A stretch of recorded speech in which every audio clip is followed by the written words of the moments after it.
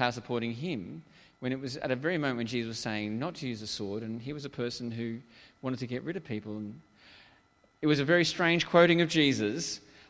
We're about to hear Jesus' words and to reflect on what it means to stand with Jesus, or perhaps to more stand under his word. So I'm going to invite Simon up to open that for us.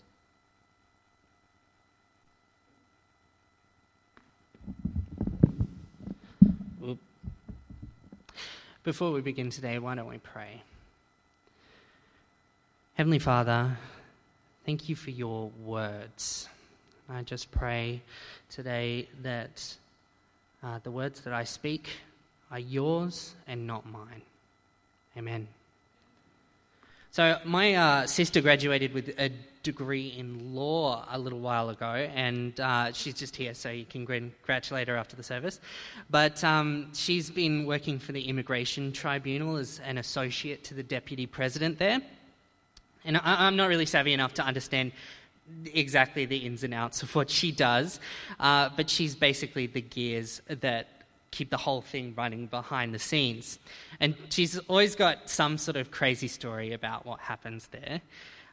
She told me a story recently about a client who just calls up and bulldozes her way through each connection to get herself patched straight through to the courtroom in the middle of a hearing. And the phone rings in the middle of this hearing, and somebody's whole livelihood hangs in the balance, and it's some lady asking an inane question about paperwork. Like, surely she could have asked somebody else, but somehow she thinks it's appropriate to interrupt the judge in the middle of maybe the most important day of somebody's life.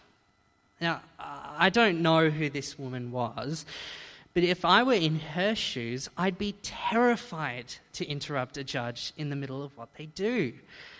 Somebody with the power to completely change my life at a moment's notice, I'd probably want to get on their good side. But people are getting a bit more bold and presumptuous about this, around this kind of stuff these days, I think. I saw a video the other day of a guy in traffic court in the States, and he was trying to get off a traffic ticket. But the judge said something that he didn't like, and he just began to berate the judge. He laid into him and started debasing his character. And as you might expect, the judge didn't really stand for it. I won't spoil the ending here, but he didn't get off the ticket. Now, I'm certainly not qualified to give legal advice, but I'm confident enough to tell you this. Don't do that. It won't end well for you. A judge will always turn your argument back onto you. And the stakes are way too high. They've had more experience, and they're more familiar with the law than you are. Never try to judge a judge. They'll judge you right back. And in John 5, we see the temple leaders approach Jesus with an accusation. They try to use their judicial power against him. They're trying to judge him. But Jesus responds in kind, acting in his authority as a judge, and he delivers this perfectly crafted response. See, it's a bad idea to judge a judge, but it is the worst idea to judge the Son of God. So a bit of background, if you weren't here last week. Jesus heals a man in Jerusalem during one of the festival periods, and he happens to do this on the Sabbath. And the Jewish leaders, we don't know exactly who they are, they're not named, but they rebuke Jesus for working on the Sabbath. And Jesus replies that, quote, "My Father is always working to this very day, and I too am working." So they accuse him of blasphemy. They want to kill him. The claim against him is that he says he's God's son, so he's claiming to be equal with God. And this is when Jesus starts his defense. And I don't think this is just allegory here. Jesus' speech in this section of John reads in a really similar way to what a legal defense might have sounded like in this part of the world in the first century. And I don't think that was a mistake. Jesus is playing to his audience, and they were making an accusation against him, so he makes a defense. Now, Judean trials were not dissimilar to trials we have today. They'd involve the standard elements we might expect: a response to the accusation, witnesses, and a verdict. And we're going to see how each of those elements plays out this morning. So verses 19 through 30, they outline his response to the accusation.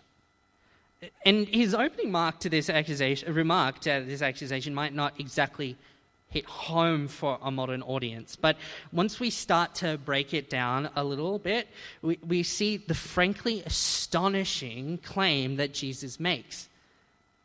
If he sees what the Father sees and does the works the Father does, he's equal to the Father.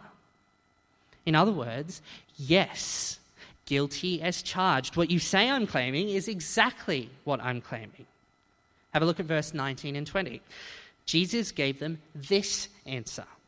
Very truly, I tell you, the Son can do nothing by himself. He can only do what he sees the Father doing, because whatever the Father does, the Son also does. And the claim continues. He gives us this wonderful news that he is in control over life and death. The source of eternal life is in him. From verse 21, for just as the Father raises the dead and gives them life, even so the Son gives life to whom he is pleased to give it. And then we get the other side of the coin. He also has the power over judgment.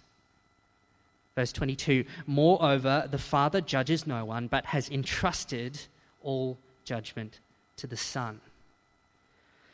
See, there are severe implications from this incredible unity that Jesus is talking about. And it's really good news if you should find yourself on the side of Jesus, and very difficult news to swallow if you find yourself in front of him, judging him. See, Jesus is the Son of God, which makes him equal to God, which makes him God. So if you're against him, you're against God. Have a look at verse 23. That all may honor the Son just as they honor the Father. Whoever does not honor the Son does not honor the Father who sent him. See, you shouldn't judge the Son of God. The stakes are too high. It's a matter of life and death. Now, I want you to hold on to that because we're going to come back to it soon. There's some really good news in there. He actually finishes his statement with some excellent news for us, but we'll continue to see how he crafts his defense first. So we're now in the second portion of Jesus' defense, and this is where we see him place his witnesses on the stand. And he begins with an opening statement that may strike us as very strange. Take a look at verse 31. If I testify about myself, my testimony is not true. Now, that seems like a really strange thing for Jesus to say, doesn't it?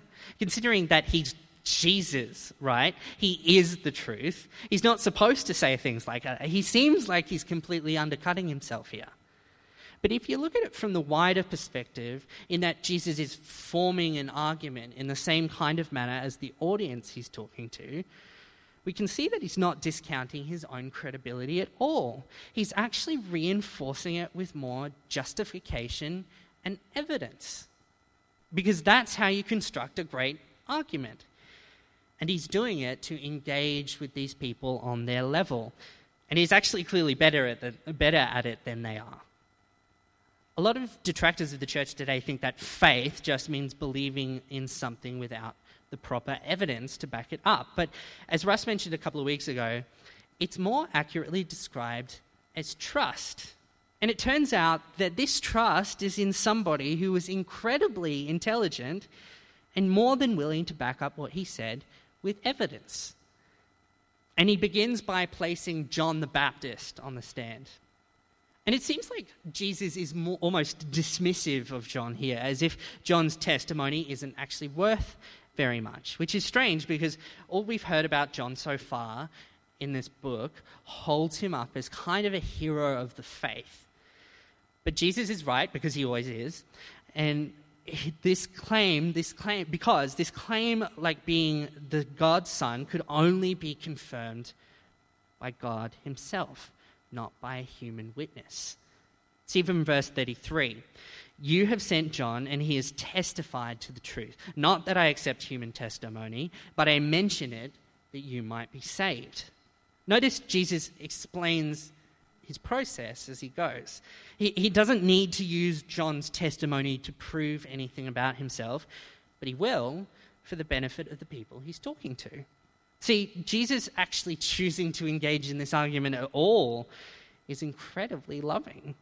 He's presenting evidence to give the Jewish teachers an opportunity to understand.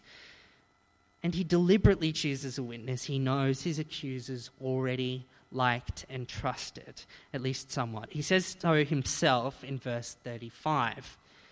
John was a lamp that burned and gave light, and you chose for a time to enjoy his light.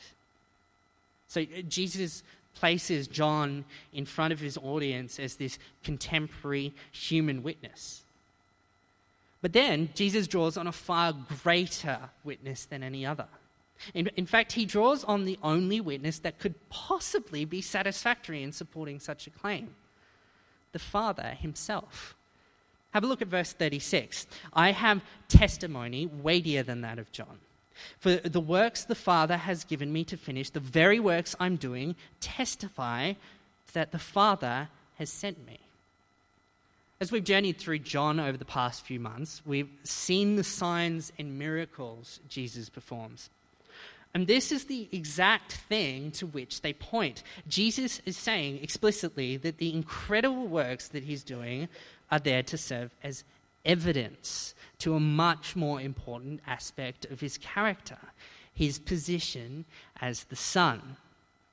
And it isn't Jesus' works alone that reveal God's testimony to us. It's all of God's words.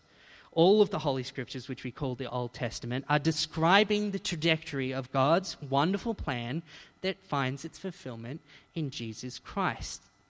From verse 39, you study the Scriptures diligently because you think in them you have eternal life, but these are the very Scriptures that testify about me, yet you refuse to come to me to have eternal life. It's God's word. The people accusing him know the Scriptures, most likely by memory, but they clearly don't understand them because they try to use what they think they know against Jesus without realizing that God's word is about him. You shouldn't judge the Son of God because he knows more than you do. See, sometimes I hear that the Old Testament isn't important, or somehow because of what Jesus has done, it can be completely thrown out. But it's clear here that Jesus is claiming that it's God's testimony to what he would do through Christ. That's to say that Jesus is the fulfillment of God's word. So we may not have John the Baptist standing before us in the flesh for us to testify for us right now, and we may not see healings and great signs happening for us week to week. But that doesn't matter, because we've got the greatest witness statement to who Jesus truly is printed in books. That's the ultimate proof, God's word. And so we can now move on to the latter stage of the trial, the verdict.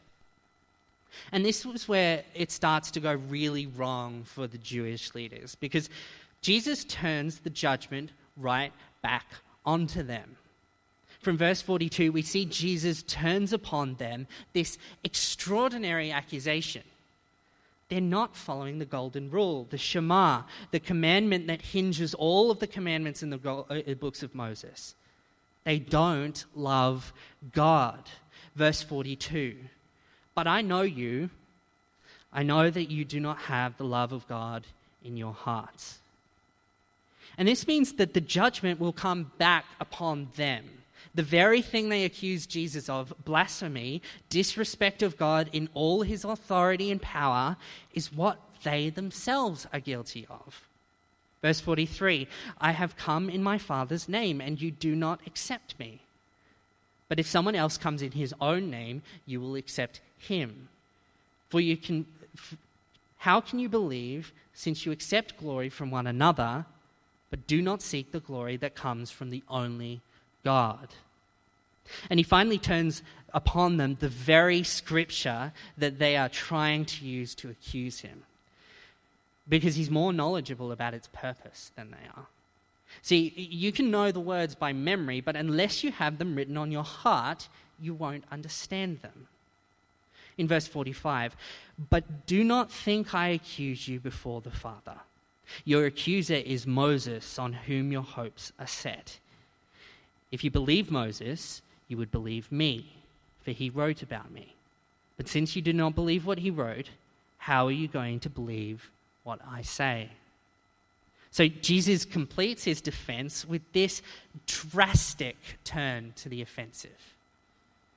In this incredible display of his authority and power as a judge, he uncovers the hearts of these people and displays them in the raw for all their own brokenness and failure. Don't judge a judge, because you yourself will be judged. Now, I think when we read these narratives in the Gospels, we're tempted to see ourselves in Jesus' position. Am I right? We tut away at the Jewish teachers. We ask ourselves, how can't they see what's going on? Because we think we are standing next to Jesus as his equals, as if we ourselves are also the judges. We stand in condemnation of all those who don't shape up. We love to put ourselves in the position of the judge. But I'd invite you to take a closer look and open your heart for a moment and really think about if that's what Jesus is really inviting us to do when he says these words. Are you the judge, or do you deserve judgment? I think what he's trying to get us to see is that we've judged him too. We do it all the time, don't we? Every time we choose not to follow him, to deliberately disobey his teaching, to willfully choose the boundaries of right and wrong for ourselves, which we do all the time, we judge Jesus. We make the conscious choice that what he says isn't as good as what we think. We judge the Son of God. Now, none of us here are screaming accusations in Jesus' direction like the temple leaders. But when you put yourself on equal standing with Jesus, believing that you have the same right to condemnation that he does, it stems from the same basic human problem. We're choosing ourselves over God. We're trying to say that we're equal with him. It might manifest in a different way for everybody, but ultimately, there is something seriously wrong with our hearts. And if they were exposed, we would find all that same brokenness and failure. So every harsh word Jesus said to the Jewish leaders could be equally applied to all of us sitting here today and standing. I don't escape it either. He's the Son of God. He demands reverence from us, not to be standing next to him or above him, but to live under him as our King. But because of who we are, we don't give that to him, and we deserve his judgment. But the story doesn't end there. See, I promised really good news. Let's, for a moment, imagine that video about the parking ticket again, but with a different ending. This guy insults and mocks the judge in one of the loudest and most obnoxious displays of public defiance possible. And the judge could have responded by bringing down a hammer on this guy. He absolutely would have deserved it. But instead, the judge offers a word. He says, "Trust me. I've got a plan to fix this." And we see the plan played out in its totality as we reach the end of the gospel, and it's beautiful. But what's important is that we listen and we hear his words and see the evidence for what it is, because we need to understand. So I implore you, if you have ears today, let them hear. Let's go back to verse 24. "Very truly, I tell you, whoever hears my word and believes him who sent me has eternal life and will not be judged, but has crossed over from death to life." See, we judged the judge. We judged the Son of God, and we were completely deserving of his punishment. All the harsh news he delivers in this passage, it applies to us. But Jesus gave us the gift of his sacrifice and his word to turn the tables so that we receive the benefit of all that good news he talked about. Because he loves us, because of grace. It's a gift. Let's pray. Heavenly Father, thank you so much for your words. Thank you so much that you gave us Jesus, the Son of God, who's the only one that could take our punishment for us. We're sorry that we've fallen so drastically short, and we thank you for your rescue. Amen.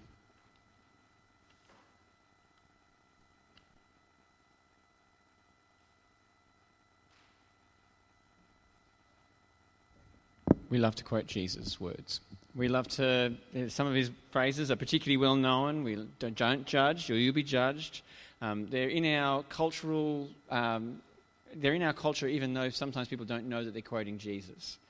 But it's a great reminder in this passage that we need to actually have a different stance towards Jesus himself, which is to cling to him, to hold on to him, to be dependent on him.